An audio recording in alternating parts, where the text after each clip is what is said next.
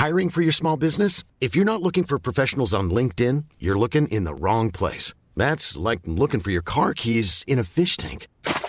LinkedIn helps you hire professionals you can't find anywhere else, even those who aren't actively searching for a new job but might be open to the perfect role. In a given month, over 70% of LinkedIn users don't even visit other leading job sites. So start looking in the right place. With LinkedIn, you can hire professionals like a professional. Post your free job on linkedin.com/people today.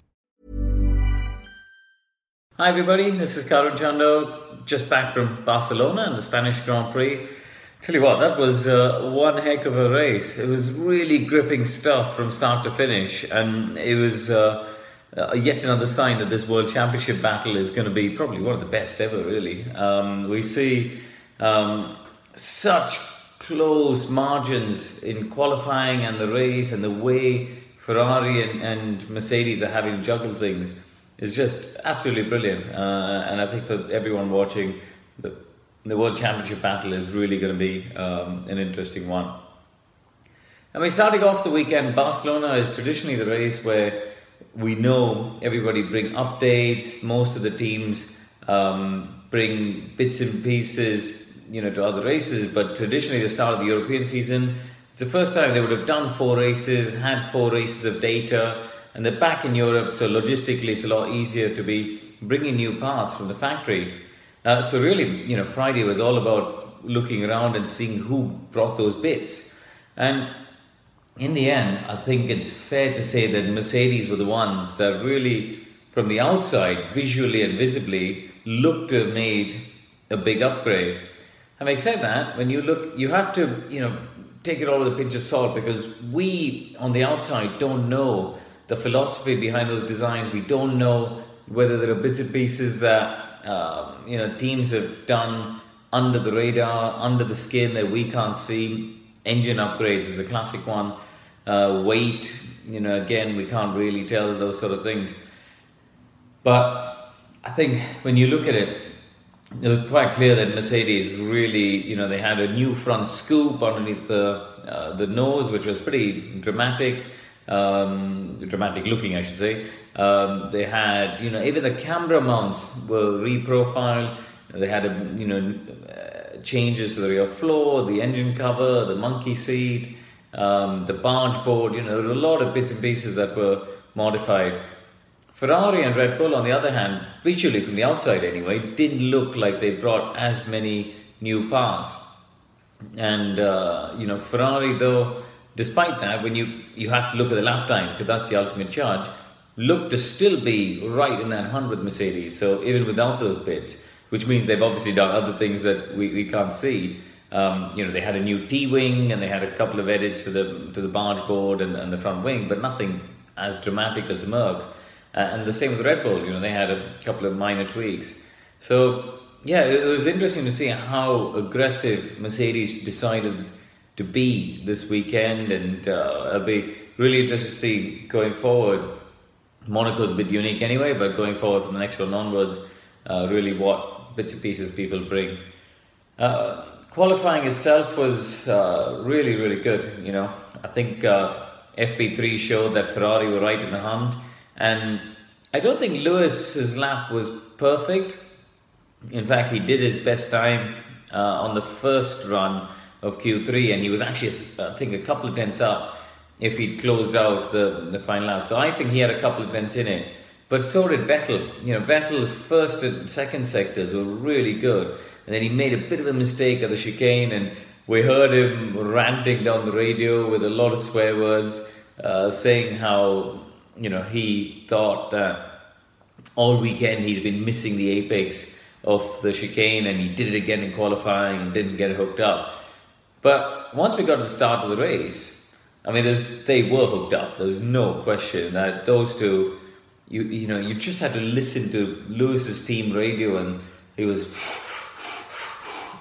panting and huffing and puffing, just showing how hard he had to work.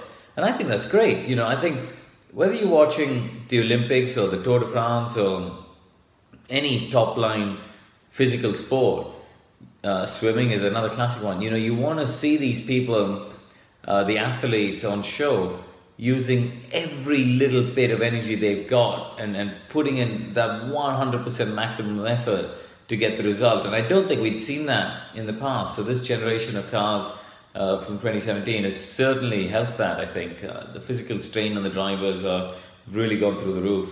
So I think that's been really good to watch. I think the racing itself was fantastic in Melbourne. If you look at Barcelona, if you look at the moves Vettel had to pull on Bottas, and then the way Lewis had to come at Seb in the dirty air, I think the racing was really good, and we're seeing once again those quality moves. Okay, Lewis's move on Seb was still DRS assisted, but he had to be there. He had to be there in the middle sector and the final sector in the dirty air to be close enough to make the move.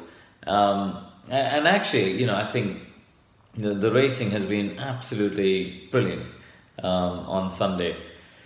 So, where do we think this weekend was a bit different? Well, I think Mercedes particularly were really good at thinking on the go. They made the interesting choice of going to the medium tyre in the second stint of the race. They prolonged Lewis's first stint by I think it was 9 laps over Seb, which meant that he had less to do in the next two.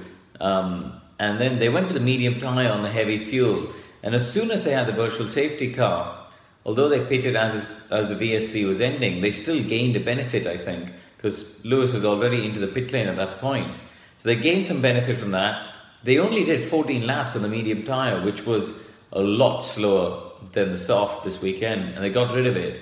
And in the end, I think that was a very clever move, because when you have lower fuel loads and you have less, when you have a less heavy car, a lighter car, which you will at the end of the Grand Prix, and you've got more and more rubber put on the track, which again you have in the final stint, the soft tyre will last longer. And I think by using the medium earlier on, they outfoxed Ferrari there, and therefore they put Lewis on the faster tyre at the end.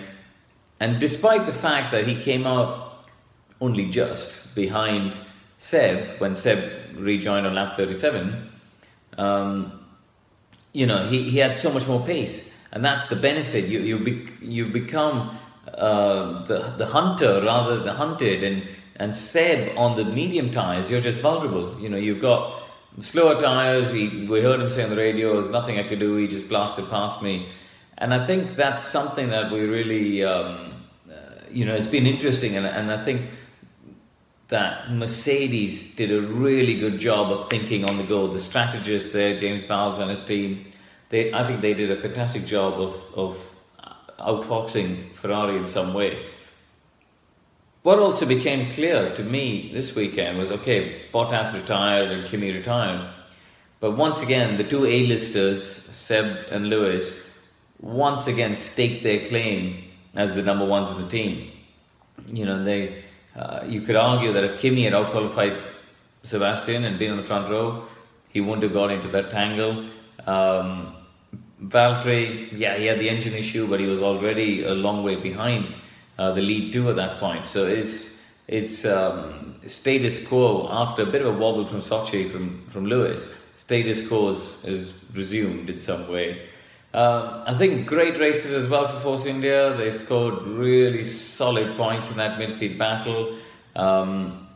Ricciardo, he got a podium, and that's always nice to celebrate.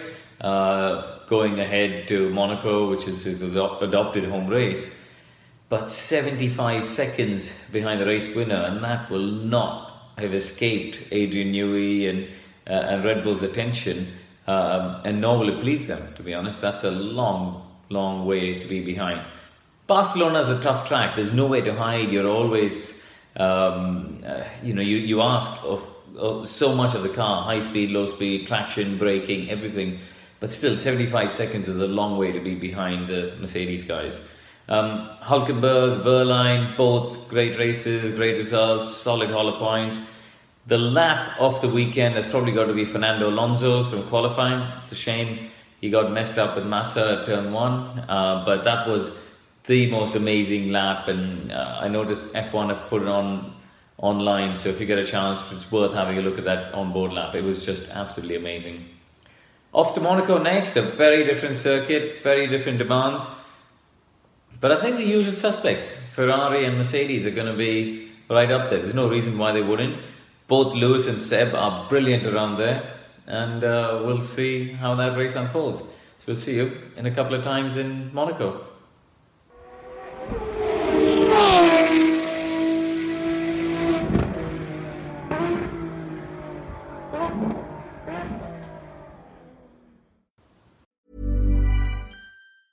Mom deserves the best, and there's no better place to shop for Mother's Day than Whole Foods Market. They're your destination for unbeatable savings, from premium gifts to show-stopping flowers and irresistible desserts. Start by saving 33% with Prime on all body care and candles. Then get a 15-stem bunch of tulips for just $9.99 each with Prime. Round out Mom's menu with festive rosé, irresistible berry chantilly cake, and more special treats. Come celebrate Mother's Day at Whole Foods Market.